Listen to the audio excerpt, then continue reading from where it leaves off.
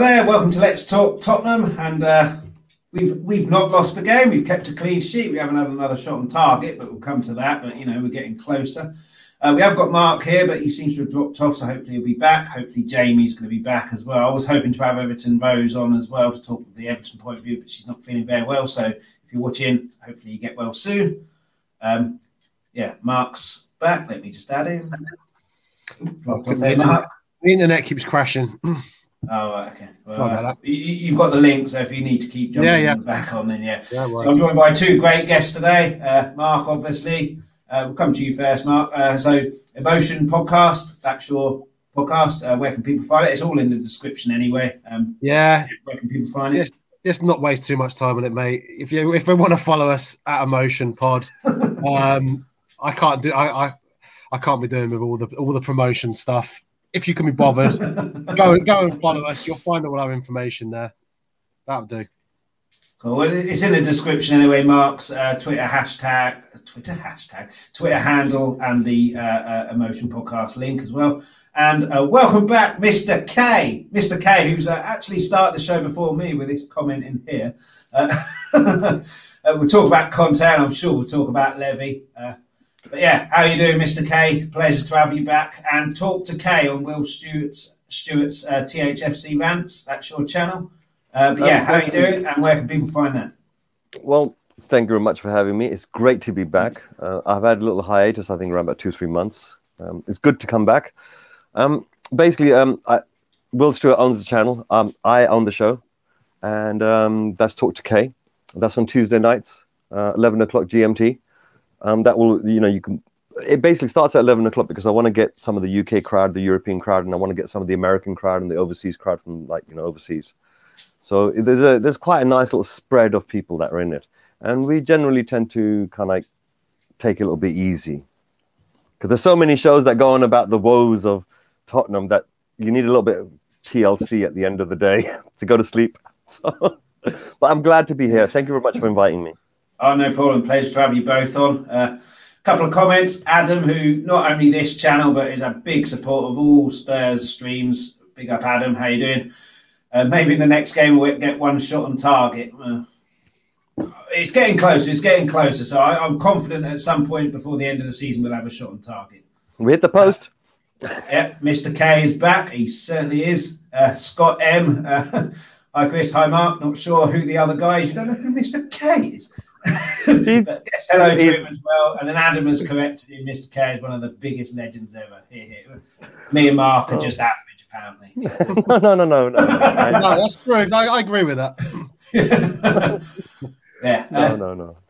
Right, the game 0-0, fairly boring game, but it's two teams where the defensive issues were evident for both teams. So 0-0. Will both teams be pleased to a certain extent? Mr. K is nodding his head, shaking his head. Both. I'm assuming you think Everton might be pleased, but Spurs fans. No, I thought it was an exciting game. It wasn't boring at all. There was so much going on, all of it terrible. But but at the end of the day, there was lots of activity. There's lots of talking points, controversies around VAR. I think the referee got absolutely all the decisions right. Terrible, absolutely atrocious tackle at the end by Holgate, and he's done it before. That is not the first time he's done naughty things like that. I got corrected on Eugene's stream by Vez because I thought he might have slipped, and then Vez was like, no, he's dirty player, and then I've watched it very dirty. So honestly, you could destroy someone's career, and you're affecting not just one player, but the family around him, his teammates, the club, and what for? To win or lose a game? You're on the 91st minute. You're not going to do anything. You're literally like you got the ball anyway. So that was deliberate and vicious, right? And the thing is, he puts on such a sweet, innocent face. Oh, what did I do? I didn't do anything. He's done it to our players before, and he's almost literally taken them out for like 2 seasons. Oh my God, I really genuinely, I don't like players like that. I can see like a Roy Keane when he broke next man's leg, right? Yeah, that was a terrible thing. But generally, he's quite a strong player. But Holgate, he looks for opportunities like that. He thinks he can get away with it. But with VAR, you can't get away with that anymore. No. Well, it's ridiculous. He was only on the pitch for, I don't know, 10 minutes, possibly even less. But I mean, Mark, what did you think of the game? Were you pleased with the defensive aspect, cheesed off with the attacking aspect, or are you? Conte's only had a week, so let's give him some time. What were your initial thoughts after the game, and have they changed now? My initial thoughts after the game was, because I went to the game. Bloody hell, I've got a long journey back. 0-0. Yes, I've got a long journey back for a 0-0 draw. But I didn't think it was a terrible display. I don't think Everton, I think a draw was a fair result. I think the no shots on target thing is true, but there were chances there that we should have got on target. There was the Emerson header he should have done better with. There was the Kane cross into Reguilon, he should have done better. They didn't show it. We'll just watch Match of the Day too, just to see the highlights. Son was clear through and completely missed the target. He should have done better with that.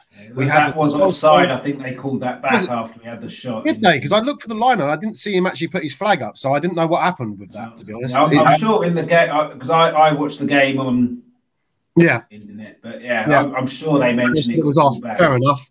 And there was the Lo Celso hitting the post as well. So I don't think it was as obviously we want to see shots on goal, but I only remember they got 2 on target, didn't they? So I remember the one from Godfrey, which was just a P roller into Lloris. And on the stat that will show as a shot on target. So we got it. Look, what do we want as fans? I'm not worried about scoring goals because I know that will come. What I'm worried about is how poor our defence is. So I think he needs to come in and sort that defence. And keeping a clean sheet, I think, is a massive step for us. So whilst it wasn't great to watch, and probably if it was Nuno in charge, I would be tearing my hair out. With it being Conte's first game, I wasn't overly disappointed, to say the truth. And I've seen a lot of negativity since I've went on Twitter when I got home and all that. And I just think it's really just pretty stupid, to be honest with you. You get that. We could win 5-0 and there'll be an issue that people have. But good news is we've gone up in people's estimations, Mark. Me and you are also legends as well. You are, definitely. But yeah, I mean, Mr. K, Mark says about no shots on target. I mean, they don't count a shot against the post. I guess technically it isn't. But Reguilon had a shot that was blocked. That was going on target. That doesn't count. And I can't really remember, other than the penalty decision, which we'll get to, Lloris doing too much. So I think it was a game of very, very few chances. The two teams were probably at lack. I don't think Everton had the way they were set up, especially with the players they didn't have, like Calvert-Lewin wasn't there. So they didn't really have the type of attacking threat that they needed to finish, like to really go at us. But at the same time, we had like too much of a defensive midfield. So we didn't have no creativity there to open up Everton. So basically, I think both managers were going for a slightly cautious setup. And it reflected that at the end. Yeah. I mean, I think Conte is quite astute at the fact that he understands, he's beginning to understand the limitations of our squad, our players. Strangely enough, he mentioned that the only good thing about our players was that they had heart and passion. I mean, that's something that we as fans have been screaming out that we want from our players for a very, very long time. But, good on him. Maybe he can see things we can't. I mean, he is a professional. He's there inside. He's got other professionals giving him information. Everywhere he's gone, he's taken teams which are like 10th or even further down the table, and he's taken them 1 season or 2 seasons straight away into success. So the formula that he uses, the system that he uses, and what goes on behind the scenes, which is fundamentally important, it works for him. Obviously, he's left other clubs because the demand that he has on the club to back him is quite intensive and quite high, and probably clubs can't keep sustaining that. We might end up in a situation where something similar might happen, or Levy might enjoy that relationship with Conte and keep giving him more. Because we do need trophies. We've got a wonderful stadium, incredible training facilities. We're renowned around the world. We're one of the most affluent clubs on the planet. We have Sonny. We have Kane. We have Hugo Lloris. These are 3 incredibly quality players that would fit into any top side. Maybe Hugo Lloris is now getting a little bit old. Kane is not probably showing as much as his what he can do. But without doubt, come on, you can't doubt Kane. The man's got too much quality, you know, to be dismissed. And I think to a certain degree, Mark is right. When you come home and you start to see the things that are being floated around on Twitter, it disheartens you. It really disheartens you. You're thinking, well, you know, if you're going to watch this and come out with this, why are you even watching? If you're not enjoying it, you know. And I think to a certain degree, if you're enjoying it, you're going to see things which do give you some happiness. So as Mark said, it wasn't a terrible game. It just wasn't the type of game where you expect goals to be popping in, scrams in front of the 9-yard box and things like that. Normally, that's what you would get. Team trying to scrap a goal in. But I think both the teams were being a bit cautious. We were actually the better attacking side. Honestly, it looked like whenever we were moving forward, that we had intent. The only problem is that the players just didn't know where to pass the ball. I mean, there was a couple of times when I think Kane was moving into the correct positions and they were passing the ball out to someone else. I mean, the Celso attempt on goal, Kane was on free through the middle. He made that movement where he checked in, where he'd gone in front of the defender and was just going to slip round him. And if the ball had been played in between those two defenders, he would have been clear one-on-one with the goalie. And knowing him, he would have smacked it in the back of the net. But instead, they passed it to somebody else. And they passed it to somebody else. And they passed it to somebody else. So there's definitely something going on in the team. Do you think that's possibly a fact that however long Nuno's been in charge and Mourinho to an extent that they're just not used to attacking teams like they used to, and it becomes not muscle memory, but it becomes like habit? No, it's got to do with the fact that there's something terrible going on inside the dressing room. They've lost confidence in Kane. 100%. Somehow these players seem to think they can do without him. As far as they're concerned, they got Sonny. There you go, new talisman. We don't need... Kane looks sulking all the time. He asked the players to step up. They didn't. He asked the club to step up. They didn't. And then the fan base went against him. So mentally, where is the boy? He put 10 years of absolutely everything into our club. And then he has half a blip of a season, I don't know, 8 weeks or whatever, 10 weeks. And all of a sudden, it's like talk about, it's like he's no longer a legend status anymore. I think that's... Yeah. I don't know. I'm not talking about it too much. Yeah, he was getting dogs abuse in the stand. I've never heard it before in the ground. I'm assuming though, Mark, that's because of the whole training incident. It kind of looks like he's disrespected the club and the fans, and then because he's not playing particularly well, that obviously emphasises that. If he was smacking in 10 goals already, the abuse would have completely finished. But yeah, there was. It did. Me and you, Chris, have both backed him, saying that we don't believe that he's not giving effort and everything else. It did. I must admit, and I've seen. I've been into the ground this season, and I've backed him and said, and I've just said what you've said, Mr. K. How would you feel if over Twitter your brother was getting absolute abuse over Twitter, the way, and some of it was disgusting, by the way, and we don't know what was said with Levy and everything else, whether he was made promises. And if you're in a job and you're a bit disheartened, look, I'm not going to make it. What I would say, and as I said, I've backed him. He did come across yesterday, watching him yesterday, and I didn't feel like it on Thursday. I was at that game. I thought he put in 100% effort. It did seem yesterday that he wasn't giving it everything, running off the ball.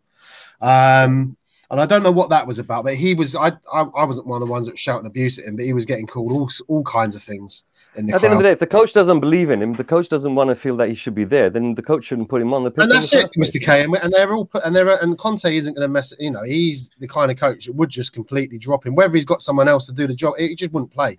It's as simple as that. So I do think there's something psychological rather than effort-wise going on with him, to be honest. And I've said that for a few months now. The way I look at it, I see it in the commentary and the pundits as well on TV. Like he's stuck in with two dilemmas. If he drops deep to get the ball, then physically he's not going to be at the front. So he's getting criticism for not being in the front. But they're not passing the ball to him. And when they are, Davis was a classic example, He smacked the ball at like 200 miles per hour, expecting Kane, to kind of receive the ball. But Kane hadn't got into position. His position was meant to be 4 yards further ahead. He literally passed the ball to Davis. He's now going to run forward to go ahead. But before he even got a chance to, Davis smacked the ball back at him. And I'm thinking to myself, the players, I think slowly over the 90 minutes, I start to see more and more that Kane was dropping his shoulders. literally not running as much as he used to, because I think basically he knows, he feels that the team don't support him. I can't see it. And like, for example, when they celebrate, when Son scored a goal, I think in one of the other games, right? Yeah, I didn't see that Kane and Son togetherness after in terms of celebration, and that was very telling. Yeah, our best chance yesterday was created by Kane. That's the other thing as well. I mean, it was, you know, he was the one that put the ball into Reguilon. He also was the person who put the ball into Reguilon to put the cross in for Emerson as well. He also started that move as well. So whilst he's not at his best, he is still getting involved in some of our best moves. I do agree that I just think it's purely what happened in the summer, and people are not forgive. That never happened. Everyone would go, oh, it's just a dip in form, you know, we'll get behind him. But the problem is, I don't agree with what he did in the summer. I don't want to keep going over old territory. I don't agree with what he did in the summer, but I also don't agree with all the abuse that followed. As annoyed with him as I was, it's going to affect you as a human. These footballers are human, you know. They're not robots. You know, if your family's getting abused, and he would have been taking abuse as well, that does affect you. I don't care what anyone's. You can say he's paid whatever he's paid. It doesn't matter what you're paid, and this is his life. He's been a footballer since he was 8 years of age. You know, they're indoctrinated in football. They have everything done for them. It's a different world to what we live in as well. You know, it does affect them. I don't know. It feels like some of the fan base. I mean, look. I'm trying to understand, and maybe in my show tomorrow I might look a little bit deeper into it, because fans now are starting to split between these two groups: pro Kane, anti Kane. That's exactly what Adam says. It's sad to see the big divide between Kane and the fans. And I think it's terrible. Yeah. I think at the end of the day, it's almost like someone set us up. It's almost like someone's whispered on one side and whispered on the other side and orchestrated this to occur. Because while all this is going on, no one's actually looking at Levy. You know? How strange. How strange. We have the worst summer that we've ever had, right, yeah, in terms of management. I remember that time before when Poch, right, yeah, went for a season and a half without acquiring a single player. No rotation of the squad. You know, everyone seems to get distracted. Then all of a sudden there's a dip in form after the Champions League. And no one's looking at Levy and saying, hold on a second, why is he not shouldering the blame for this? Right? Do you feel right now that this player that we've got, Kane, is worth the 200 million that we thought he's worth in summer? No. Right. So if he's not worth the 200 million, right, yeah, then why the heck didn't they grab the money from City that they were offering and say, listen, up it a little bit, spread it out a little bit more, let me get a little bit more here, let me get a little bit more here, and be satisfied. And bye-bye, Kane. And welcome new, fresh, you know, squad. You know, Conte might have been maybe it's a Conte thing as well. Maybe Conte wants him there, maybe he doesn't. But at the end of the day, Conte can work without Kane. He's proved it in other clubs. He wants Kane. Conte will get him through the middle. He won't get him outside. But let me just get through to a few comments. Adam has said, if Nuno was in charge, we would have lost, in my opinion. Probably because we wouldn't have had any attacking threat at all. Wayne Bonner is here, and like Adam, a big support of all Spurs channels. Bob Spurs, very horrible to you, Mr. K. Big up, you beautiful people, and hi to Mr. K too. We need Jonathan Blondell. I mean, he was a little bit of a playmaker, so it wouldn't have helped. It wouldn't have been the worst thing. Craig Bowler, how you doing, Craig? I think the Levy out echo chamber on YouTube is just as toxic. Controversial thing today. You know, they didn't make an offer according to Pep, is what he says. And one thing I do want to get to, Mark, is the formation. He said, Craig, Nuno would have got slaughtered for that performance, the formation and the substitutions. I think the difference is Conte's been there a week, Nuno had been there for a little while, and there was an attacking threat. There were one-touch passes and a bit of movement.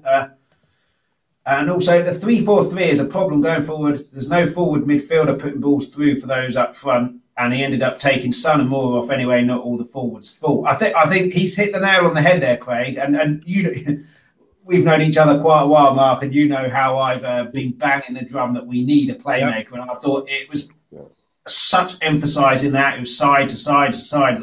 And what I think happens, the Sons of this world, the Kanes of this world, they make runs when there's a playmaker, because they know there's someone, if they make a run, and even if they're 60 metres away, he can find them. When they're not and it's side to side, they don't want to expel that energy. But I'd be absolutely amazed. There's more chance, I think, of my hair growing back than us not signing or trying to sign a playmaker in January. But, I mean, is that the problem you see, Mark? Or do you think the three at the back was an issue? I don't think the three at the back is an issue. I think, I know, Chris, you've been saying about a playmaker since Eriksen left and saying we need to replace him. And where other people were going about other positions, you've always been very adamant that was the one position we needed to replace before anyone else. So credit to you. You spotted it a long time ago. But yeah, we definitely need that type of player. It's not necessarily needed, is it? Because Liverpool don't play with a playmaker, but they've got a different way of playing. We're seemingly trying to play with one because we're keeping the ball. There's two different ways of being able to play. If you look at American football, for example, right, they have something called a quarterback, but only 50% of the time do they actually use the quarterback. The rest of the time, they're using something called running backs, where they get the ball and they run forward with it. Our team's a bit like that. We've got a lot of people that can grab the ball and run forward with it. But what we need is someone like an Eriksen, who's a quarterback, who can get the ball, spot the pass, and ping it across, 20, 30, or thread it through. And that can open up defenses. If you're running at defense, they can just close you off. They can push you to the side. So that in a way, that can defend it. If Mora's on it, he can run around people a little bit. But if not, then you're going to get nowhere with it. And then you're going to have to take shots from 30 yards out, which is pretty much the only shots we got around here. But coming back to one little point, though, just to clarify to the viewers out there, right, that the type of malarkey, right, that gets played out when it comes to words is this. If you set your stall out to say that this player is worth 200 million, you will not receive any offers for less than that. Therefore, technically, you have not received an offer. Now, Pep is the only manager I've ever seen who on a live broadcast where he's being interviewed, actually talk about a particular transfer. When he talked about Levy, he literally spat venom out at Levy and said, what a really fantastic businessman. That's really nasty talk. Which is why I think he didn't negotiate, which is a lot of the reason why the way they tapped up Kane was a joke. And I think that's part of the reason why we said, well, no, we're not gonna the way Kane tapped himself up on Sky, which was the start of me. I said we weren't going to come onto it, but we are now. That's what pissed me off the most. The Gary Neville interview when we had important games coming up still the next day, in fact, against Aston Villa. That was the start of it. The final was coming up. Yeah, exactly. He knew then what was going on, and I think that we said, no, we're not going to put up with this. We're not going to be that bullied club anymore, like we were with Berbatov and Carrick. Yeah, that was the worst. Man City think they're this big club, but back in the day, I know finances were slightly different. If Alex Ferguson wanted a player, that player desperately wanted to go to Man United. He did everything he could. Now it's changed, and it's okay to talk about Man United. It's okay to talk about Sir Alex Ferguson, right? Yeah, in a way to turn around and say that they've got the power and the balls to get the things that they want. But for example, Man City, no. We're not allowed them to talk exactly the same way. Both clubs are wrong because the way they bought Berbatov us, right? Yeah, and the way Levy told him, that was a disgrace to our club, man. On the final day, on the final hour of the transfer window, we lose our number one striker. We got Fraser Campbell in. Come on, they were fair. Come on. Spot on. But listen, Mark is absolutely right. I think we've I know we've talked about this to death, right? Yeah, but for some reason it's just not going away. I wish they would just sold him, get him out of the way, because it's almost like a wound that's constantly there. Because every time we see a poor performance, I mean, Bob Spurs said this a long time ago. He goes that Kane has opened himself up that every time he has a poor performance, the fan base is going to get on his back, and we're actually seeing that manifested. Well, Bob if you can push it to one side, literally just said that. Yeah. All right. So basically, if we can push that to one side and actually have a look at the rest of the team, are there any signs of improvement that we can see here? And literally, the way I look at it is that Conte is watching this. That particular game was the type of game that we would have lost lastminute.com, right? But for some reason, Conte did a few, if he did a few changes, he actually said, I made a few changes, right? And literally, that was an acceptance to the fact. Now, Nuno wouldn't have done so. I think Poch used to be rather reluctant to do so. And Jose was terrible at that as well, right? So I think to a certain degree, we've actually got a manager that's actually got a little bit of nous when it comes to making changes when they're necessary. He just needs the players to be trained to do what he wants them to do, be sitting on the bench, waiting and eager to get on, right? We've turned around and thought to ourselves that we don't have depth in squad, right? Yeah, fair enough, we don't. But if you look at, for example, right, yeah, the top teams can sometimes go up against like mediocre sides, but that the mediocre sides can win. So basically, if you got players, even if they're not top quality, if they believe and are willing to work hard enough and listen to their manager and believe and do what he tells them to do, and the manager himself has got tactical nous, then you can get those players to step forward in terms of the fact that you can say, well, depth of squad is not there, but you can use them to become depth of squad. So I think the system that Conte is doing right now and the way that he's approaching our team is filling us with hope, because we've seen with our own eyes, right, yeah, that this is the type of game we would have lost barely, you understand, under Nuno, right, and maybe even under Jose. But right now, we didn't lose that game. So I'm actually grateful that we got a point. I think both teams deserved a point. I would have liked our team to have won, seriously, 4-1 or something. I want us to go out firing. But to a certain degree, I'm happy that we didn't win the game. Why? Because I think Conte needs to be looking at this, and I don't want the players to think, hey, we're better than we are. I want them to be kept at a level, and then for Conte to build them up bit by bit by bit. Like he says, he doesn't like the up and downs. He doesn't like crazy games. And that's what we had in the past. We had them winning a game, 3-4, 4-1 or whatever, and the players think they're fantastic. Let's go to TikTok and touch my hat and so on. And then they go out there and then they have another game where they can't get a bloody shot on target. They lose the game in the last minute, right? Yeah. Dyer looks like he's like, snow boots or something. And then they'll come out with some absolute crap in the interviews afterwards. This at least feels real. I have never had this type of feeling since Poch has left. So in a way, in Conte, I friggin' trust. Yeah, and what the comments he made was spot on as well. He said he has to be pleased with it. What was really missing was that final pass, the final pass and the final. And it was just either too slow and didn't get to the player, or it was just too fast and too in front of. If we would have got someone that there was one move where it was just like you said before, Chris, that was one touch passing. It was they were just popping it off, and I was like, wow, this is like, and it was just the final ball that just didn't come off. It will come, and I really like what he's saying in terms of we're building something. It's not he doesn't like them up and down games. He needs consistency. There's no point, as you just said, winning one week 3-0 and then getting battered 4-1 the next week. He wants consistently winning, players knowing what they're doing in the position they're in, what they're doing. This is your job. That's your job. Kane will be told, as you've already said, Chris, you stay up front. Part of the reason we all know why he's dropping off, because he's our most creative player as well as our striker at the minute. So,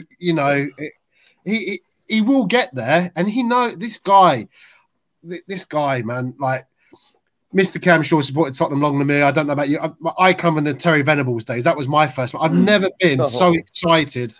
I've never been so excited by a management appointment. I love Pochettino. I wasn't excited when he took over because I knew him at Southampton. I thought he was okay. He was brilliant. But I've never been this excited by a management appointment. It's like, for me, not as big as Klinsmann, because I was super excited for that one. But it's not far off it. It's not far off it with a Van der Vaart, Bale coming back. This is massive for Tottenham. It's massive. And people moaning, I don't get you, because this guy is going to change things. And it's really exciting. I mean, yeah, Bob Spurs put some comments in. We've already shown this one, but no one foresaw the decline in performances from Kane. We all celebrate when he decided to stay, but doing what he did allowed the fan base to make their own opinion and question Kane's commitment. Pretty much exactly what Mr. K said. And then he goes on, he's one of our world-class players. Kane needs to show he wants to play for Spurs more than Conte having to prove anything to Kane. I think he'll come good. If not, see ya. I think Conte said it in Euro 2020, didn't he? Kane coming deep is all good because he's good at it. But if I was coach, he wouldn't be leaving the penalty box because that's where he's devastating. Yeah. But I still think we need that playmaker to do that. And I mean, the self-entitled attitude Man City and an overrated Pep went on during the summer meant I hated City more than Arsenal for a bit. I mean, absolutely. It's true. It's true. Brian McFarlane's come in. Hi, Brian. How you doing? Fraser effing Campbell, Keenan Berbatov gone. Levy is a piss taker. Yeah. Adam, I think Conte's on the touchline, wondering how fans put up with this every week. But like you've said, Mark, he won't be wondering for that long because he will make changes. And in terms of a playmaker, he can't do anything until January. But he could easily put get someone to try passes. Craig said it's more about getting a replacement for Kane. It's not easy bringing the player in on the same value that Kane has been to our club, which isn't. But you can bring in a different kind of striker, I guess. Ryan says there's no way we replace Kane. And Craig, this is exactly what was said on Eugene's channel. It will take time for the players to adapt to a new system in a 3-4-3. The front three are very narrow, relying on the space down the wings and crosses into the box. But, I mean, in the last year, Jose, Nuno, and now Conte, they've been learning 3 different systems. No shots on target again. We've already kind of mentioned this, but it will come, won't it, Mark? I mean, we had one off the post. We had Reguilon that got blocked. If it hadn't got blocked, it's probably not going in. It probably would have been saved, but that counts. And I can't remember the Everton player that you mentioned. Ben Godfrey. But it's not just this game, though. It's not just this game. It's been like, how many years? 4 hours of play? Yeah. But it's been a consistency. Better than what was the last game? United. It was a lot better than the United game. There was stuff to be. I can see something happening there if just a little more care. Whereas United was just nonsense. But Lo Celso. What really annoyed me in the game is corner. How did you know, Mr. K?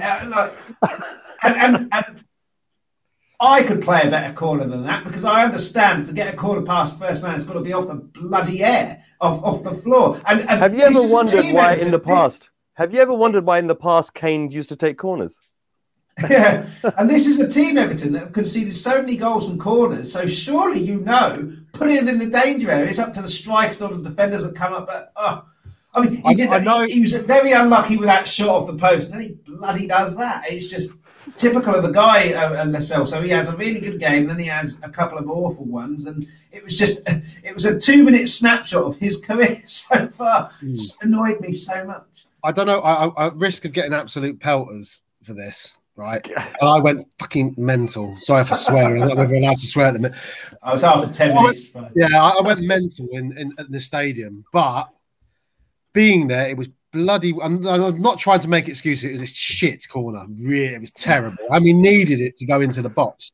But if you watch it, I don't know if you can watch it again. It was very windy. They sent blue across him. Right. You don't know if you can see in the screenshot. Ndombele was coming and he was going. Do I go to him? And when you're caught in 2 minds on something, it goes nowhere. Yeah, I think that's what he's a professional footballer. It was shit. But I think he was caught in 2 minds. Try and watch it again, and you'll see him go to end. Yeah, I did notice that, but in response to that, Ndombele should have pissed off. This is a team that conceded goals from corners. Put it in the bloody box. Don't worry. That's why I was shouting. Just get it in, and then that was the result. It was terrible. Yeah, but he was unlucky with the shotgun. No, that's because Mark, you still had hope at that time that we might get a goal. Yeah. Oh, yeah. I mean, I'd given up by then. I'd said, no way. If we get a goal, we've stolen the game. Yeah, I mean, there were 2 real talking points. We talked about the red card, the Everton penalty appeal. I think he got to the right decision. But what I'd be livid about is if I was an Everton fan, is that I thought the game has to carry on. And then when it goes out of play or whatever, then it stops. If you look at it again, Richarlison, to his credit, got up. And Loris is in no man's land. All he has to do is curl it in, and the ref pulled it back. So, in terms of the decision by VAR, it was the right decision, Mr. K. But if you were an Everton fan, you'd be pretty cheesed off that you weren't allowed to play on when goals go in and then they get pulled back like 20 minutes later for offside, whereas this one wasn't allowed. But it was the right decision. I thought in real time he must have got a hand to that. I mean, I wasn't sure. No, because it was a penalty shout. Because the referee assumed that he saw a penalty, he blew. He in his mind, it's 100% a bona fide penalty. So he stopped it. So he was acting upon that. Unlike other circumstances where someone shoots and you go back and find out something was offside, that happens later on. But this particular one, it looked for all intents purposes, that's a full-blown penalty from the referee's perception where he was looking from, right? And even if you were looking from there, it looks like a blatant penalty because it looks like Richarlison's got the foot there, got the ball there first, and then Lloris has taken him down. right? Now, obviously, if you're looking from a side, right, yeah, you'll see the fact that Lloris has actually got his hand on the ball, and the ball's gone sideways, not forward. So you know from the momentum of the ball that Lloris has got some touch on the ball. Now, VAR at that particular time got into the referee's ear and said, hold on, mate, you better have a look at this. Otherwise, it's going to be in the newspapers tomorrow, right? And what you said earlier, so what should you do as a referee? And I think to a certain degree, this is where I think a little bit of the confusion or the naivety or the lack of maturity. You have two choices, right? Yeah. You can either drop the ball between two players, and then the one of the players turns around and says, you know what, you go on, take it, because it's really yours. Richarlison was in a dangerous position, but there was one defender of ours that was actually towards the goal mouth. So it wasn't a full-blown certainty that he just knock it over and it would go in, because we had a defender there. But Hugo was completely in no man's land at the time. So I understand the frustration that Everton feel, but I don't care. Yeah. But I mean, Mark, it works in the other way around. I don't know if you remember Bergwijn's debut, Man City. Play went on for 2 minutes before it got pulled back for a penalty. So it works the other way around. So I think, I mean, it's benefited us in a way. I mean, like Mr. K says, there's no guarantee he would have scored because there was someone back, but it would have been a clear chance for him. And he didn't get that chance, and then he didn't get the penalty, so there's been no clear chance. But yeah, I mean, it was brilliant by Lloris. It was obviously risky, but he did well. He obviously thought, I can get this ball. And I don't know whereabouts you were at the ground, if you were that end or the other end. No, we was right down the other end. But yeah, you probably did. But I thought that how close he was to Richarlison, he must have got something on the ball there. I definitely thought that. I'm not just saying it. I shouted straight away. He won. He got the ball because I think Mr. K already said you could see the ball move as he went down. So it's clear that he pushed it for me. I thought it was actually a lot clearer in the ground than when I watched it on the TV. I was like, did he touch the ball? I don't know whether that's just my bias, like shouted out, yeah, he definitely got it. But when I watched it on the TV, it wasn't as clear as what I thought it was. But Chris, before we started doing the YouTube stuff, how often do we bang on about VAR and all the bad decisions?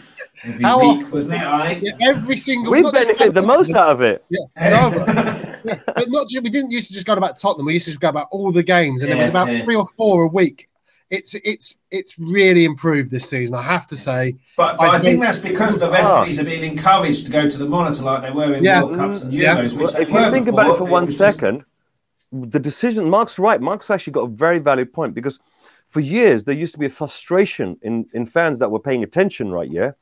That the opposition players were able to get up and get away with things that they should not be able to. I mean, I remember, for example, right, when we played against Chelsea, and Kane went down on the side, and Terry was kicking the crap out of his back.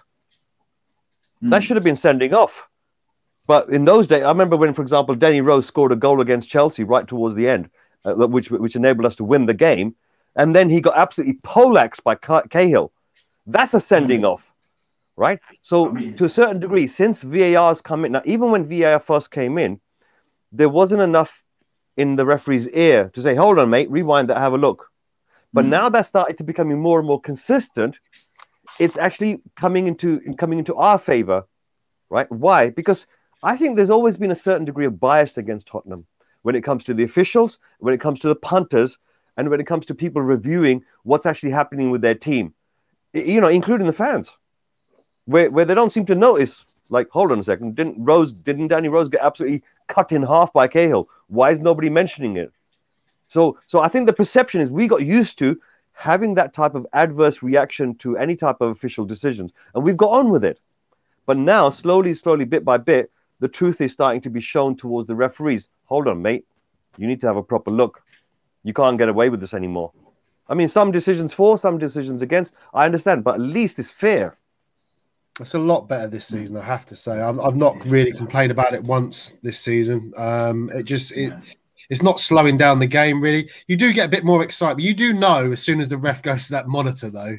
I've only seen one decision not overturned. I'm sure it was Tottenham. Do you remember? I can't remember who it was against. It was. Yeah, I can't remember who it was against. I can still feel the bitterness somewhere. It definitely was. He went there, he said, no, I still made the right decision. No goal. I remember it. Was it 40 minutes in? What a cock. Well, I mean, Mr. K says there. I mean, the battle of the bridge, if VAR in that would have been a very different game come the end. Yeah, a couple more comments. Jay from Retro NUFC. Good evening, guys. How you doing, Jay? He was on for the Newcastle game. Lovely guy. Craig Bowler as well. I've noticed for Inter this weekend, Bastoni was pushing into the opponent's box, same as Davis and Romero. Conte's style formation seems quite fluid. Can't work it out at the minute, but it's only been like a week. It's only been a week. It's going to take a little time for that to all come, I would suggest. But yeah, and that brings us on nicely. Conte, are there signs of changes already, Mr. K? I believe... I should have asked, what are they? Right, okay. The first change, right, is we've actually got a manager that's willing to sit in pre-conferences and post-conferences who's able to actually give us information. One of the biggest problems we had with Tottenham was transparency. Okay, so with Jose, he would sidetrack the issue and joke about other things. With Nuno, he just wouldn't say diddly squat. No. With Mason, he would say exactly what Levy wanted him to say, right? And Poch was too diplomatic. With Conte, he's actually giving the fans, the ones that are actually watching the game, that actually love the games, forget the politics, but love the game. He's giving us information which we can now properly analyze. And that information is factually based. So that's the first thing which I get, is that the transparency, right, is starting to get there between us, the manager, and what we're seeing our players doing on the pitch. Now, he does say, I will not talk about individual players. That's fine. I think he's right. Because sometimes the media will try to inflame a situation by focusing the attention towards one player or another, right? And technically, if you look at football, it's a team game. We play together, we win together, we lose together. That includes that we have the fans. We need to join in with that. We need to go there with the team. And if we lose, fair enough, we lose. We lose together. But sometimes in the past, when the team used to lose, but we used to take it out on them, right? Because we didn't see the fight, the heart. Now, Conte is saying, listen, we can improve tactically, we can improve physically, but he says that basically the heart and the passion of a player cannot be taught. And therefore, he's pleased. He goes, the positive thing I get is that the players showed me that they're willing to fight for one another and all that type of stuff, right? The heart part of it. Now, as fans, with your team wins or loses, you want to see that heart. Now, I reckon one of the reasons why we've not seen the heart is because the tactical stupidity that some of our team players do just distracts you from the absolute tenacity of how they're trying to approach the ball, right? I remember once, right, Lamela had the ball all by himself, right, and he just fell down. His feet. This is before he went, and and he was one of our players that showed the most amount of heart. Okay, so the stupidity of how they play sometimes overshadows the heart that they really have for the club, right? So it's I think Conte telling us that, plus us, hearing it, is probably the best thing. That is a sign of change. Yeah. This particular Newcastle have just appointed Eddie Howe, so that'll be interesting how he does. Craig's also said it's interesting allowing your left and right centre backs to overlap to your wing backs. I must be honest, Craig, I never actually noticed that. I don't know if you did, Mark, at the game. But one of the big things that Conte has changed, which was mentioned in the commentary, which isn't going to take effect now, it would probably take a month, and I don't know how many Nuno had. He's brought 3 fitness coaches with him.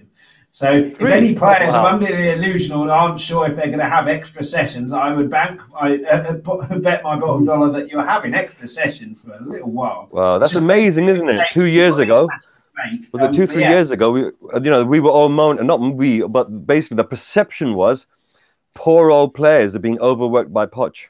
Now, it seems to me that there's always this little voice that seems to be nattering around that seems to stir things up, including what happened with Kane. And then we as fans, we a bit fickle. We're going to start talking about it, and half of us are going to get split. This is another situation, right? What do you think of the big changes that he has made? Well, the changes that he has made, the big changes that he will make, and do you think? Because I think he'll be split with the Spurs fan base. Some will love him, some will hate him, because he will chew out some of the fans' favourites. I don't want to call anyone out, but Dele Alli. if he laughs when Conte says you're shit at training, like he did with Jose, Conte's likely to run across the room and strangle him and pin him up against the wall. But yeah, what do you think, Mark? Are the changes that are showing at the moment, and the big changes that will be evident soon? Well, I think the big change that we've seen is he's had 2 games and he's played exactly the same team twice. So that's a massive change because there wasn't the chopping and changing for the Europa Conference League. He wanted to see them, and he saw the mistakes that they made on Thursday night. And I reckon he worked on that training field trying to tighten up that defence after some shocking defending on Thursday. And we saw the change because we kept a clean sheet. So we didn't see as much attacking intent. But that's a balance, isn't it? That's the way I took out them 2 games. He just needs to get that balance now. We showed some great attacking play on Thursday night, but we were rubbish defensively. And not as much attacking intent yesterday, although, as he said, it was them final balls, whether they were too heavy or too slow, they just didn't quite come off. We will get there. It's definitely he will definitely get there. And what I really liked, well, you've said it, he's brought in 3 fitness coaches. What were we worst at under Nuno on the stats? Running. What were we best at under Pochettino? He would go and go and go. And if it got to like the last minutes, you said before, was I still expecting a goal, Mr. K? We haven't really felt that. But under Pochettino, I always thought, right, I never got, if it was the 80th minute and it was 1-1 or 0-0, I thought, we can still win this. It was a bit, it weren't just like blind faith. It was, I actually believed we can still go and win this. What was the Swansea game? Was it with the Swansea? Yeah, I think that was 1-0 to them after 88 minutes or something. We won 3-1. We won 3-1, yeah. It's exactly the same as Ferguson's Man United. Like, people say, they're lucky they get all this extra time. If you're putting pressure on for so long, eventually that pressure tells, because even the best defenders are going to lose concentration and mentally aren't going to be all there if they're under constant pressure. It's exactly what you said, Mark, under Pochettino. It's because of that pressure, and that comes from attacking play. You're never going to get that with 30% with Jose and whatever the hell Nuno decided his tactics were. But Craig's also added he thought it was just Davies Romero being really keen to impress Conte, but Inter centre-backs were doing the same. It's not all the time, but they were getting in the box at points of the game. I think Conte is so meticulous. I got with the idea with Nuno that he didn't really have a plan B, and he was like, half the reason why he sat there with his arms crossed was because it was a deer in the headlights. Whereas Conte is meticulous, and there's always a plan B. There's always a plan C. And I mean, like I said, I didn't notice that, what Craig said. If you have that's proper astute noticing that. But if they were doing that, it's because Conte has told them to. It's not because they're trying to go, well, let's see what happens if we do this. And then Adam Conte said one of the fitness coaches is specifically for Ndombele. I think that's good. I think he needs 2. And there's one fitness coach for the rest of the team, and he's got 2 for himself. No, but Conte is the type of manager where he wants you to do what he's told you to do. Not do what you think might be right. What he's told you to do. And he will absolutely go berserk when you don't. And the reports have come out from other players, top professionals out there, that turn around when he's had a go at players for doing what they think is right. And he said, look, why didn't you do what I said? And they've gone away, even though they got bruised that he's had a go at them. They've all turned around and said, you know what? He was right. Because they had time to think about it. Now, the only way you could do that is if you become humble, right? So if you've got any characters in that dressing room who think they're bigger than the manager, goodbye, right? Now, you think about it for a second, right? Yeah, we had Jose, right? Who, very big sort of personality. But even towards the end of his tenure, it looked like some of the players thought they were bigger than him. They could snigger. We just kicked the ball around a little bit. He's going to get sacked. Let me go and touch my hat. Yeah. Let me keep passing the ball sideways so that I keep getting completed passes. My stats are good. So eventually, when I get my transfer right, Levy's going to turn around and say, look, all these completed passes and all the rest of it. These minutes that he's paired. Look, he's paired in the final You know, now I can sell him. I can say, yeah, man, he's been in finals. He's played against Barcelona or Real Madrid and scored a goal. Where this is all the type of malarkey games that some of the players used to get away with. Under Conte, that's not going to happen because this guy keeps using the word kill. Well, Adam theorises that some of the players have never heard the word humble. If they haven't, they soon bloody will, I tell you. He is not one, Conte, to... I can't remember who it was on Sky. They were talking about Man United after the City game, and it might have been Carragher, but I can't remember. It was the top teams, the top managers. They mentioned Chelsea, they mentioned Liverpool, they mentioned Man City. If you don't perform and work and do what the manager wants under Tuchel, Klopp, Guardiola, you're out of the team. And Nuno couldn't afford to drop anyone. Yeah. And I don't think he really knew what he was doing. I quite like Nuno. Whereas Conte has no problem dropping Kane if Kane isn't doing what he wants, and not just dropping him to the bench. He's got no problem telling him to stay at bloody home. Look, at the end of the day, if Conte turns around to Kane and tells him to stay at home, I 100% back Conte on that. Mm-hmm. Because he this is what we need to trust. We need to rely upon the professionalism and the quality of any individual that's in our club. You know, if I want a property portfolio, then I need to trust Levy. But when it comes to football, I trust Conte. In terms of transfers, I think Paratici is definitely that type of sort of good director of football. He may not be absolutely the very best, but he just got here as well. So we need to give time towards these particular people who have worked in top clubs. You know, sometimes I think the fan base, right, they like to rubbish people which are top of their game. And I don't understand what qualifies us to be able to do that type and say those type of things. Sometimes, of course, we need a form of entertainment. And obviously, we're going to know whether we're entertained or not. But if this is a journey, sometimes the journey itself is really exciting. For example, when Berbatov, got sold, all of us, we went on a journey that year with Redknapp. You know, Bale was the type of player that came in every time he played for our team, we lost the game. We went on that journey where we went all the way up, and it was so exciting to get to that end, to get into the top four. And I think that the individual blips that we come across, are easy to hurdle if we're like I said, we win together and we lose together. As fans, we need to win together with the players. We need to lose together with the players. And I think sometimes our fan base is what they call fickle. They're too tyrannical when they see something slip. And I'm thinking to myself, hold on a second. Some of these people, some of these players, they've been with our club for a very long time. And just like that, they're dead to us. I think that's wrong.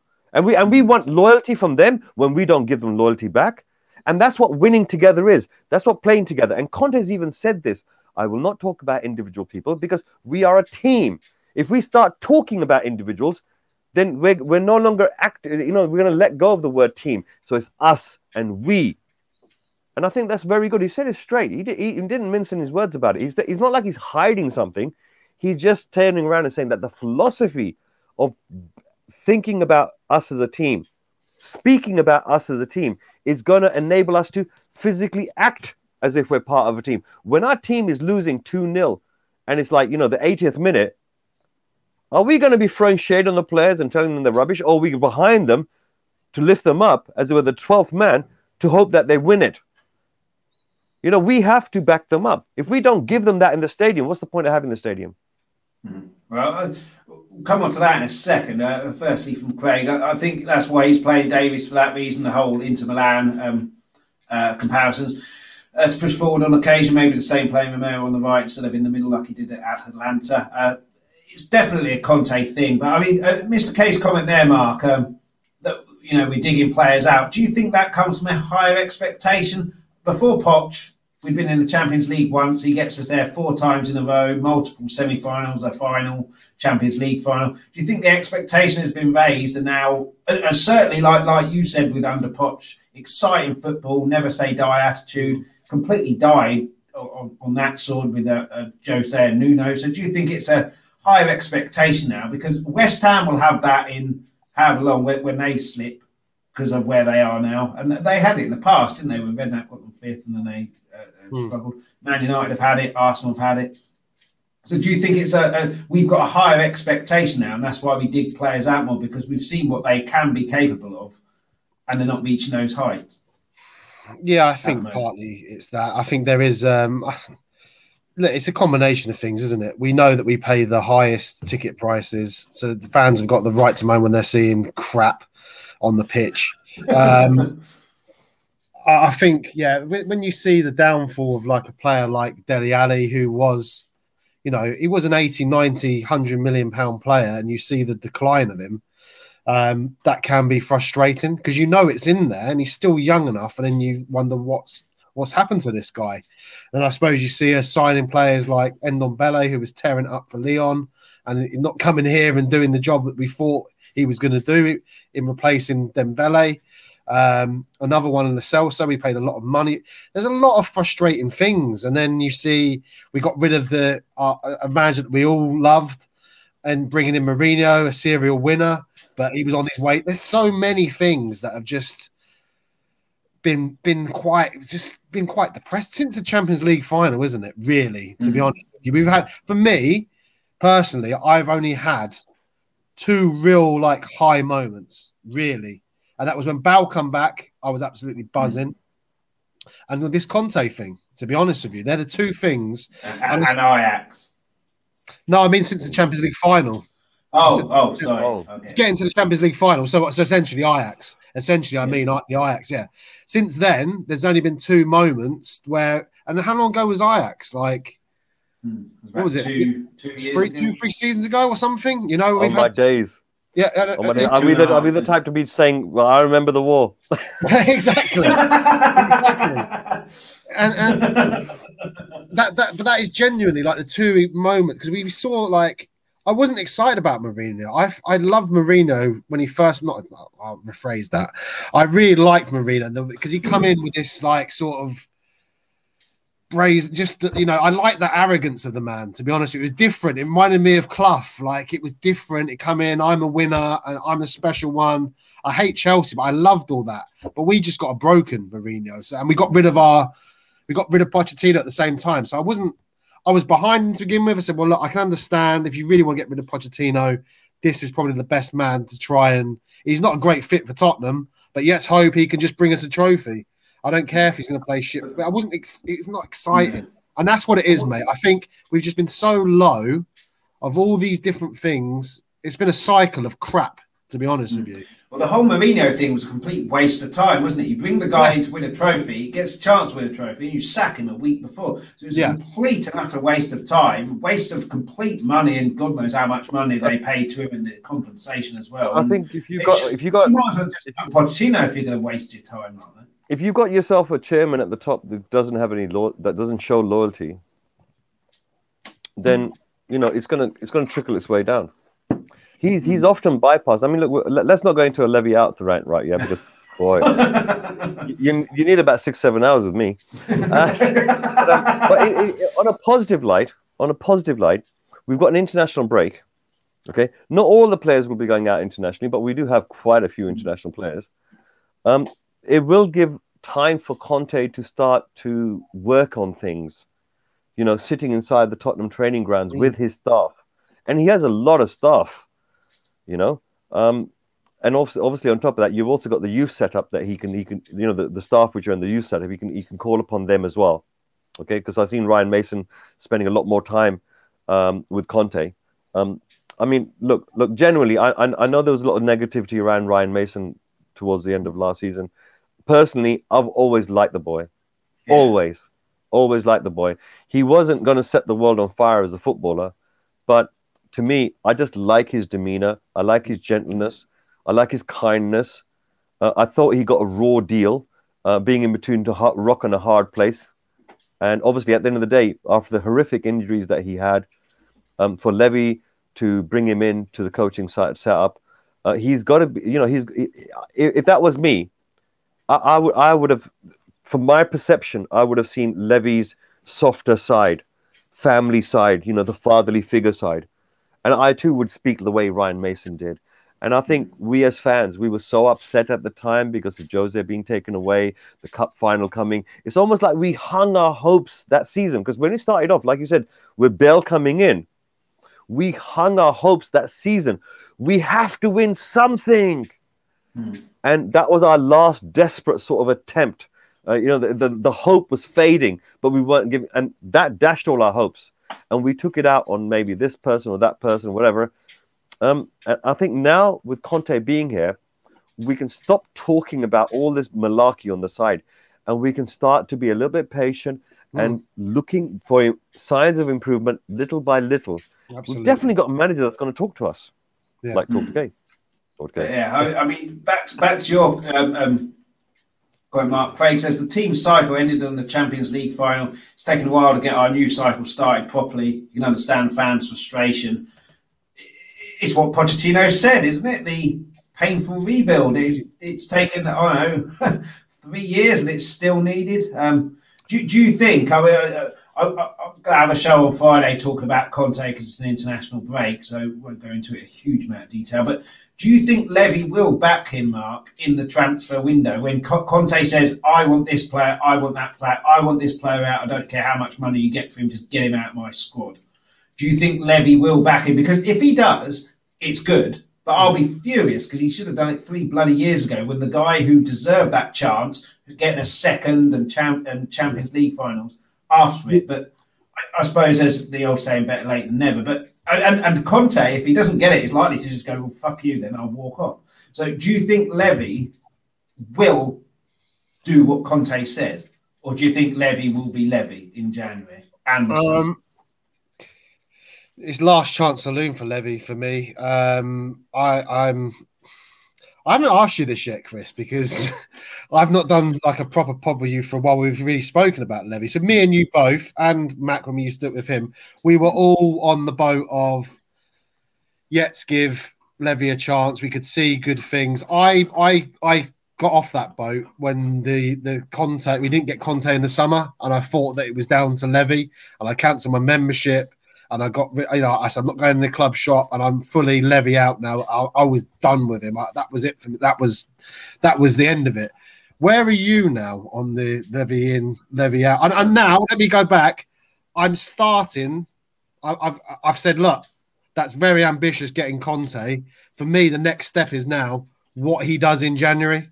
That's what I want. If he does that, if he does what I think he's good, if he does what he's meant to do, and why I think Conte's come in, which is giving the tools to do the job, then I can go back on. I'm okay with Levy again. That's where I'm at. I'm still Levy out, but for different reasons. Because when we were speaking before, I was always of the case as an owner, you've got to do 2 things. You've got to make the team stable financially, which he's done, but then you've got to do the best for the actual football team, which he hasn't done.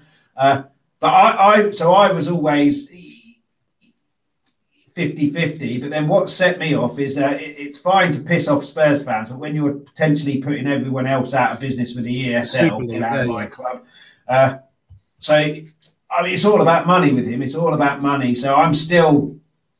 But then be careful what you wish for, because you'll get like a billionaire owner who kill a load of people in different countries or imprison different people, and you sell your soul, don't you? And Newcastle win a couple of league in the next, I don't know, 5 or 10 years. But like Man City, it will then become like, well, it's just a cup. We win these all the time. It won't mean anything. I don't want that with Tottenham.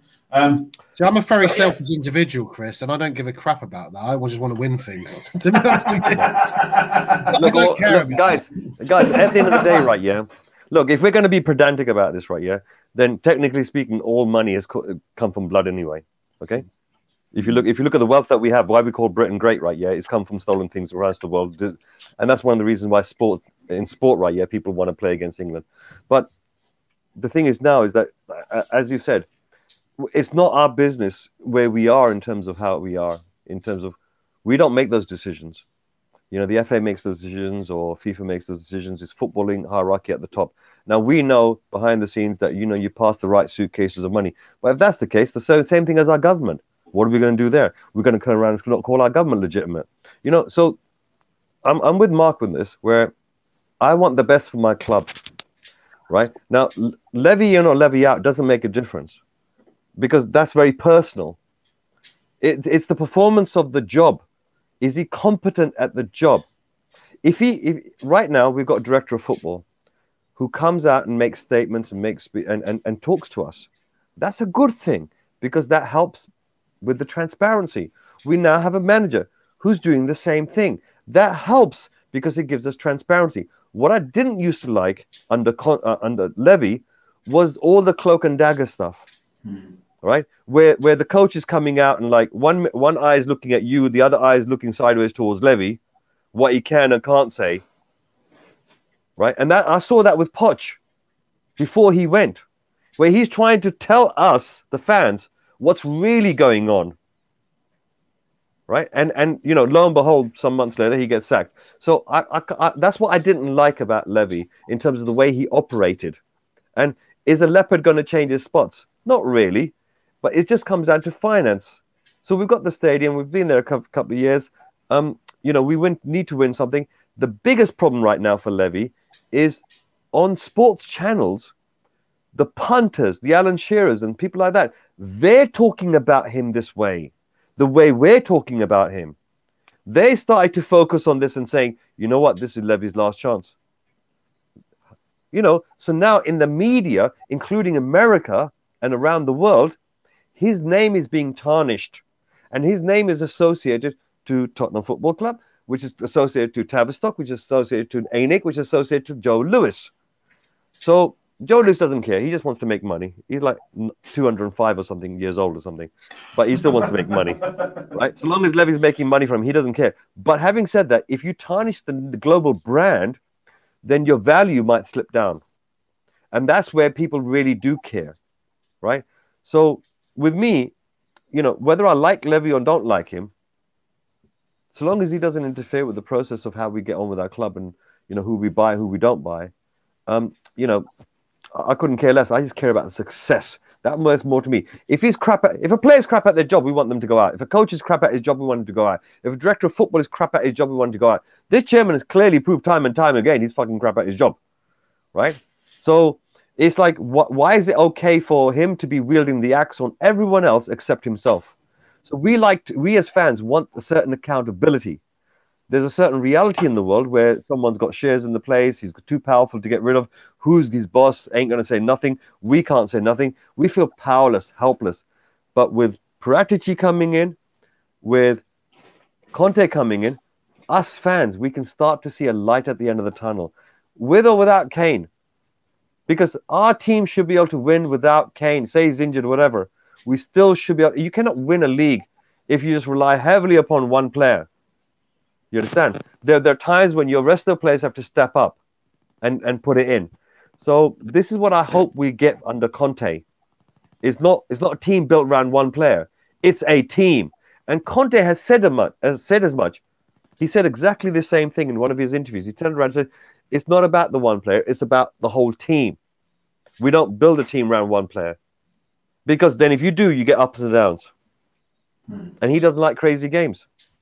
And also, one thing that gives me a bit of hope, Chris, about whether we will spend is if you listen, and he said it in more than one interview, Conte, more than one interview, he will talk about the infrastructure of the club. He will talk about the training ground. He will talk about the stadium. He talks about the fans. He doesn't say we've got a fantastic squad of players like Mourinho did when he came. If you go back and listen to what he said, go back and listen.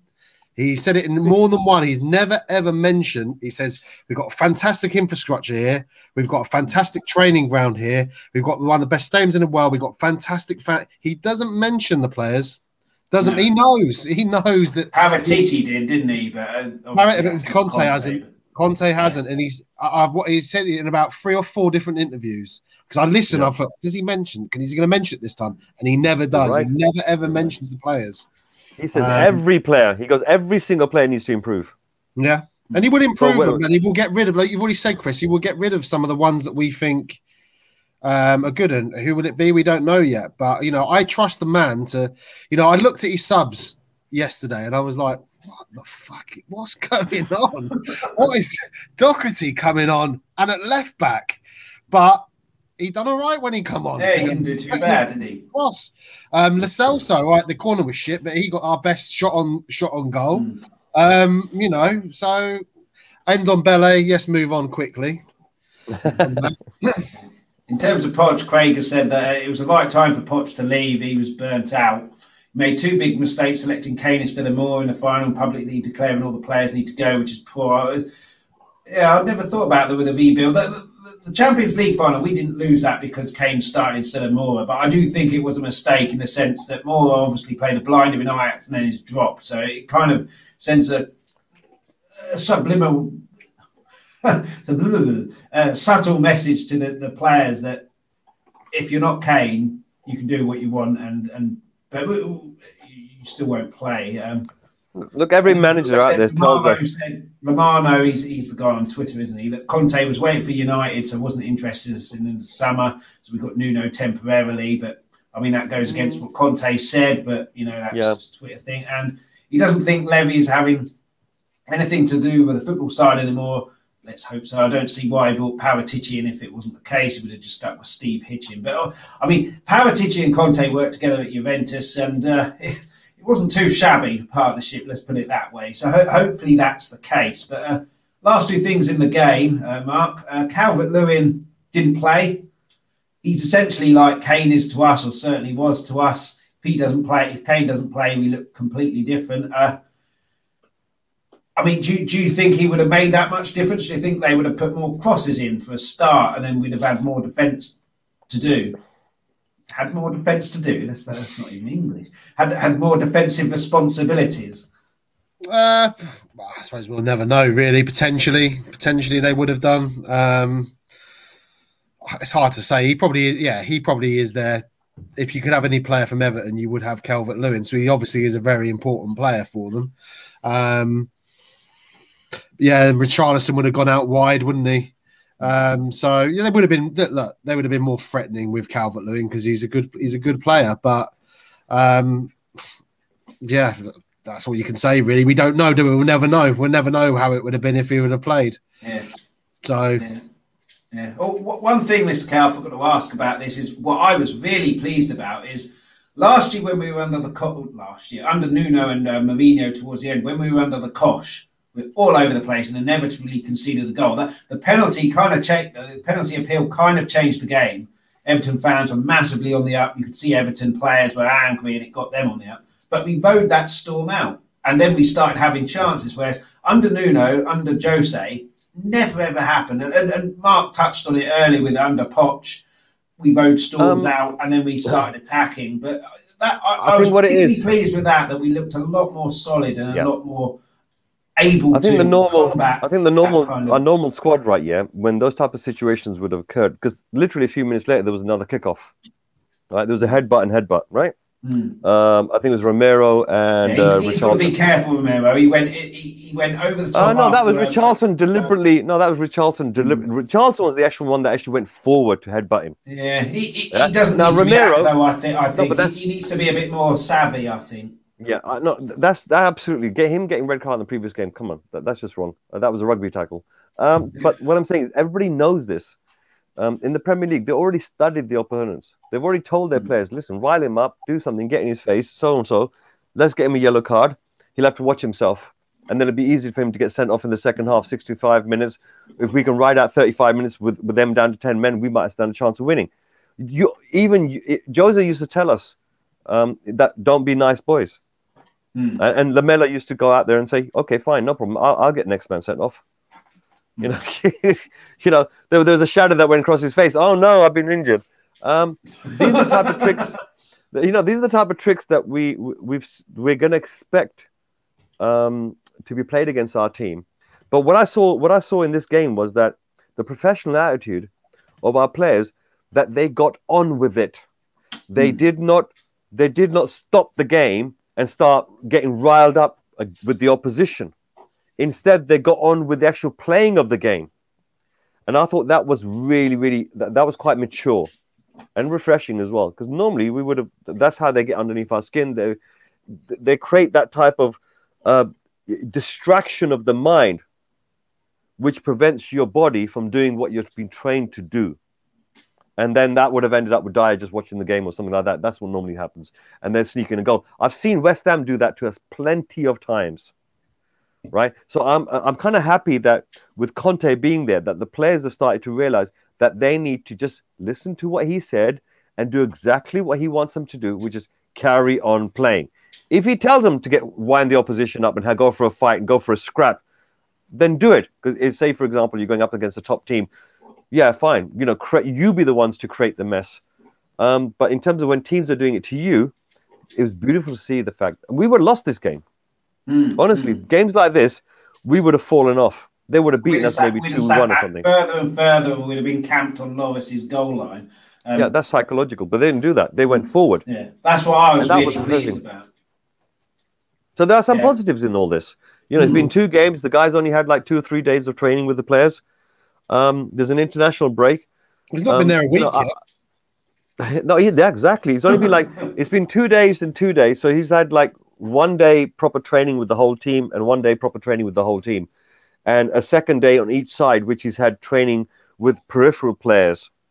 Now, the interesting thing is when we thought that he's got 2 days of training and the first day is going to be with the players that didn't play, we thought, okay, then he's going to rotate the squad. But he didn't do that much in any way. And I thought to myself, that's quite refreshing. Because he wants a consistency. He told everybody, I want this team not to have crazy games. I want them to be stable. He didn't use the word consistency. He said stable. Right? And with Conte, I believe that he's very selective over the words he uses. When he first came in and he's talking about our club, he used the word protagonist. Come on, Geezer, that's a complicated word for someone to use when the English is not your native tongue, right? So he's very clever in the way he does. He's very mature in that. He understands how to deal with top brass management, right? And will Levy back him? Okay, now there's reports coming out that basically Conte isn't the type of manager that actually buys really expensive players. What people are forgetting, it's called, I sell a player for 50 million, I buy one for 60 million, I've spent 10 million. The problem we've got in our club is that those players are not worth as much as they used to be. And Levy's the type of player that will get 60 million, make it the first year into a loan, and spread the others out over like 50 years or something. Yeah, but like Mark says, it's his last chance. I think if he gets this wrong, a lot of the fan base will really turn on him. And yeah, last point, Mark, you were there, so you might have noticed this as well, or you might have a better thing. We've obviously talked about Kane, but Son was getting booed quite a lot by Everton fans, obviously because of the Andre Gomez thing. But anyone who saw that, and anyone who you don't have to be a Spurs fan, he started crying after that, thinking, "Oh my God, I've broken his leg." So there was no intent there. It was just a terrible mistimed challenge. But do you think that the boos affected him because he didn't look like his normal self at all? I do think the boos I honestly do think the boos affected him. I really do. Yeah, he was not himself, and as he was like coming off the pitch, he was the last one off the pitch, and obviously the Spurs fans were cheering him. His head was down because he was still getting abuse from the Everton fans as he was coming off. He definitely wasn't himself, and I do think he's the type of player that would be affected by that kind of thing. I think he is quite an emotional type of guy. I mean, who the fuck would sign a new contract at Tottenham when you can go anywhere in the fucking world and play at the minute? You know, he could go to any club and be a starter for me. He's that good, and he signed a new bloody contract. So he doesn't do just things. You know, he's quite emotional. He loves Tottenham, I think, and he loves the fans, and that's why he stayed. Anyone else would have said, "Oh, fuck this, I'm off," like Kane wanted to do. You know, so. Yeah, I do think that it affected him. I do think that because, as you said, he didn't mean to go in like that in Gomez. It was an accident. We would probably do the same if someone did it to one of our players, whether they meant to do it or not. I don't blame Everton fans for reacting like that. Plenty of our players been taken apart. Yeah, and we would do the same. We would boo, we would boo the player as well. So I don't blame the Everton fans, but yeah, I do think it got to him. Yeah. I mean, what do you think, Mr. K? Because with Son, I think Conte will get the best out of him again. Because what I couldn't understand with Nuno is at the very least with Jose, we were defensive, but it was defensive with a view of Kane and Son are our goal getters. Let's get them in the game and get them affecting the game. Whereas Nuno was like, what? I've got Son and Kane hit. Where are they? So Conte will work with, they're our goal getters, get them in the game. Let's defensively shore ourselves up, which I think is probably his first port of call, and looking at the game yesterday is probably what has been worked on, certainly after the Vitesse game that Mark mentioned. But he'll get the best out of Son and Kane. I still think he needs a playmaker to do that. Jose got that done without a playmaker. But look, what did you think of him yesterday? I think you can take the horse to water, but you can't make it drink. So with Conte, like he will put the system together. He'll get all of the bits and pieces together. But then it's down to the individual players where they are at this particular stage of, you know, their mental stability or life or development. Okay, so with Kane, he's sulking. It's blatant to see. With Son, he's lost the best partner he had, right? And now he represents the golden boy in our team. Do you think Kane is sulking, or do you think it's just the lack of attacking play? Because that Arsenal game. When I say sulking, no, sorry, I'm being a bit flippant when I say the word sulking. I watched the game a little bit more than that. I know exactly why he drops his performances, why the shoulders are dropping, because I can see from my perspective that the players are not really treating him the way that they used to treat him before. Right? I can see that.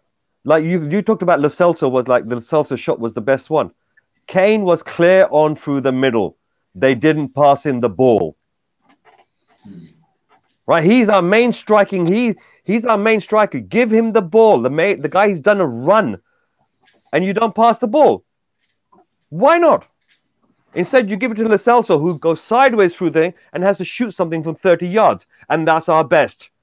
So as far as I'm very angry about it, as you can see, right? But the reason why is because I can see these little snides. I can see these little slidey things. Like when the Davies, when he passed he dropped from the top. He came to the number 10 position. He passed the ball to get the ball. Then he passed it to Davis. And the very first thing Davis did was smack the ball straight back at him without even waiting for Kane to move forward. But like we've been saying, though, if Conte sees that, if Conte sees that, he will be saying, I don't give a shit if you don't like him. Give him the bloody ball. So that will come. Son, right, yeah? And if you don't, you're out of the team. With Son, I think basically look, Son wears his emotions on his sleeve.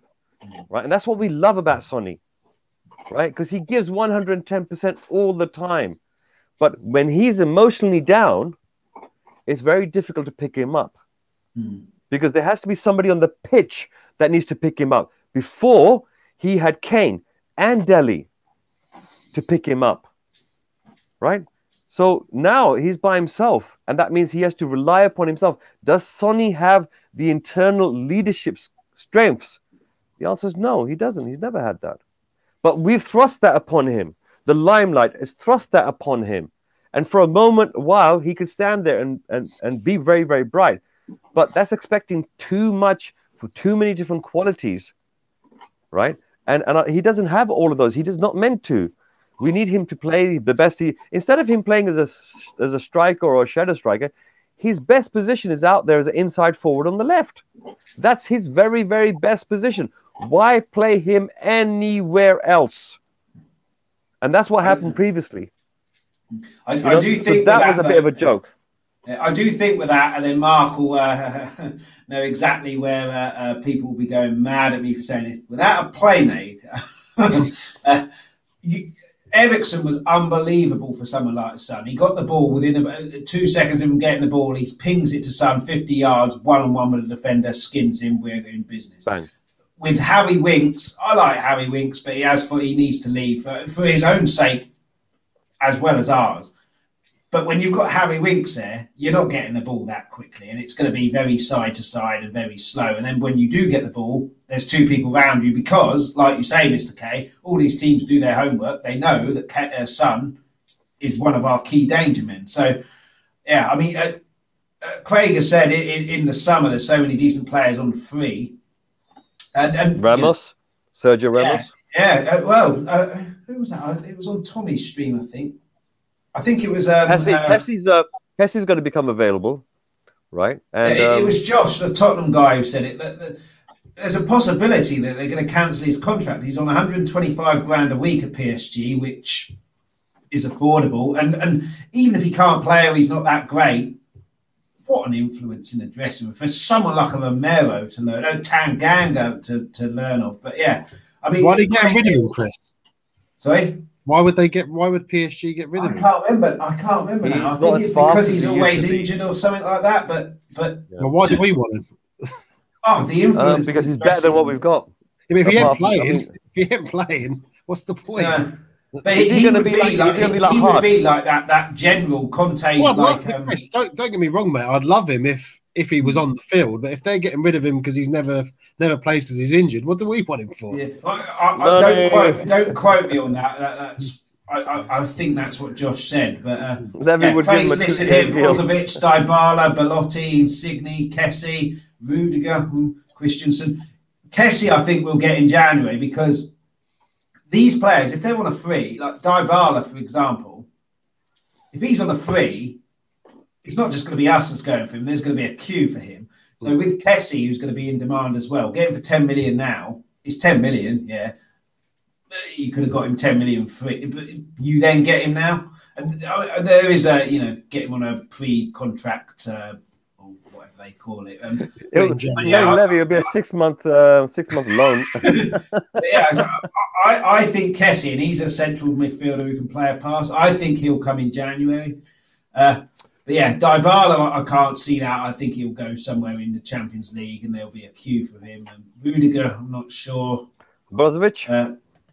Insigne will be good, but again, is he going to want to play second fiddle to Kane, or do we get rid of Kane in January?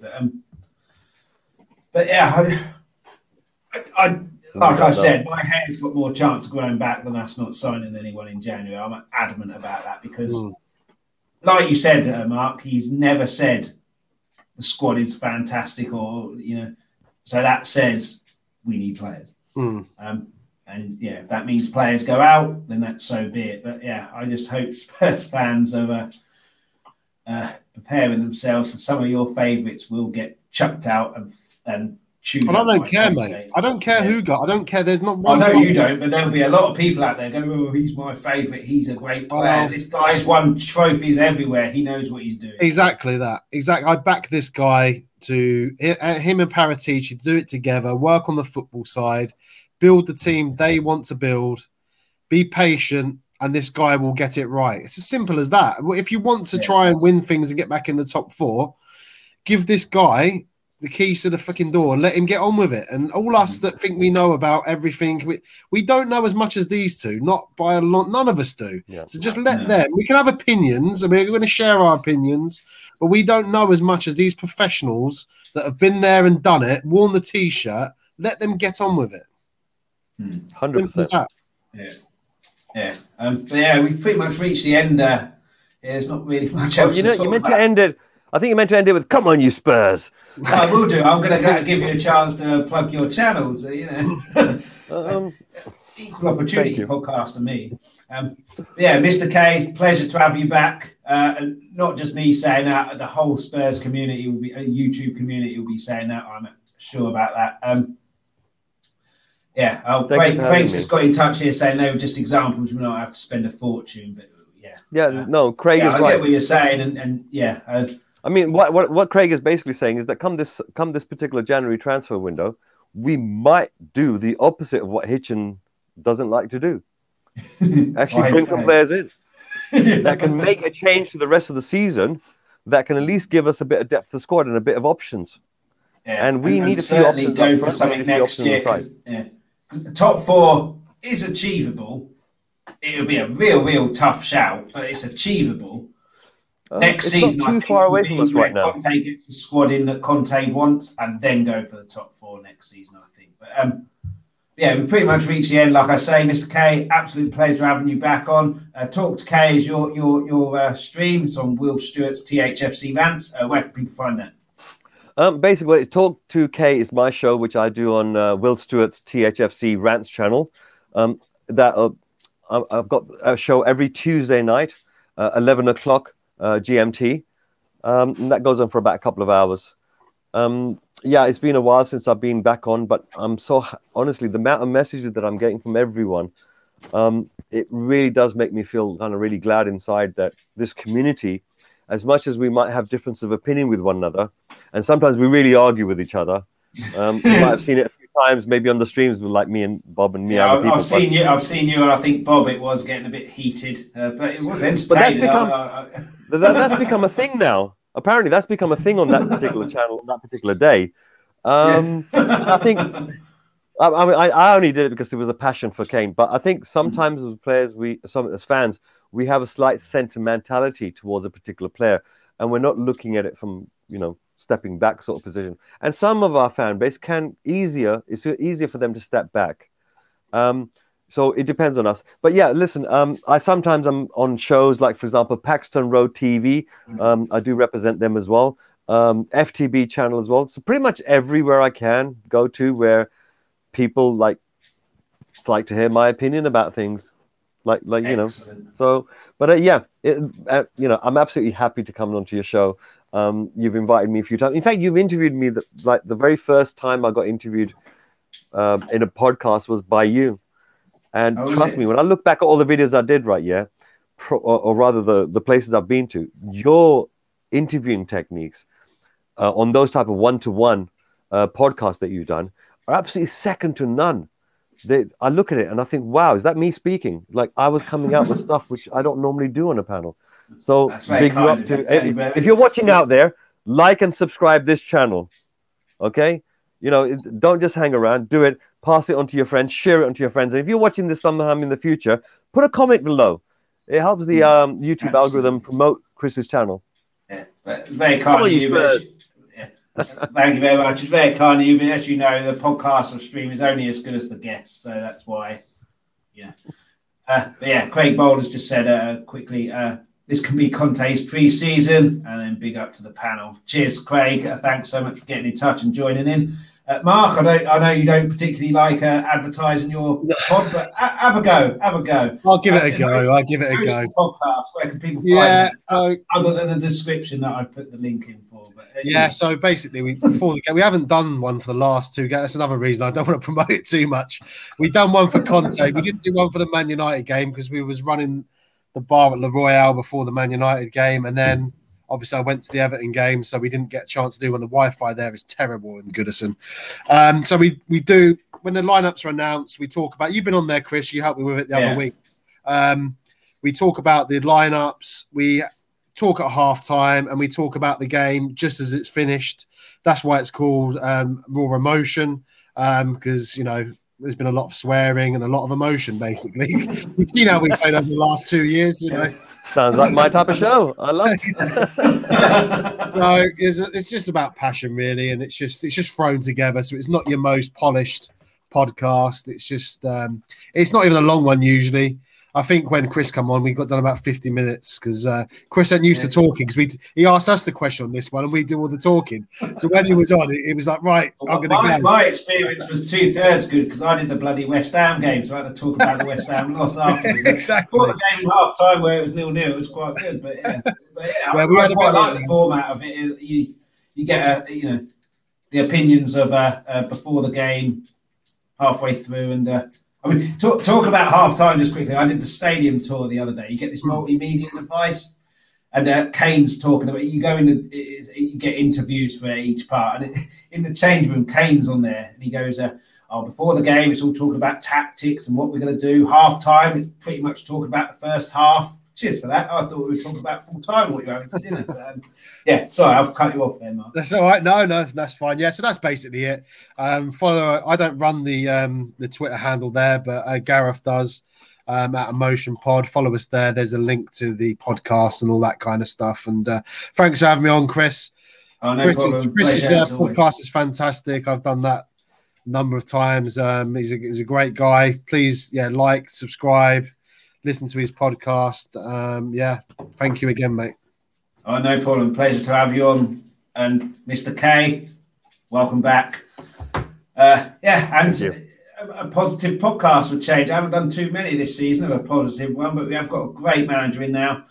So hopefully we can get a few more. Hit the likes, hit the subscribes, and when you've done that, go straight over to Talk to Kay. Do the same there. Go straight over to Raw Emotion. Go and subscribe there as well.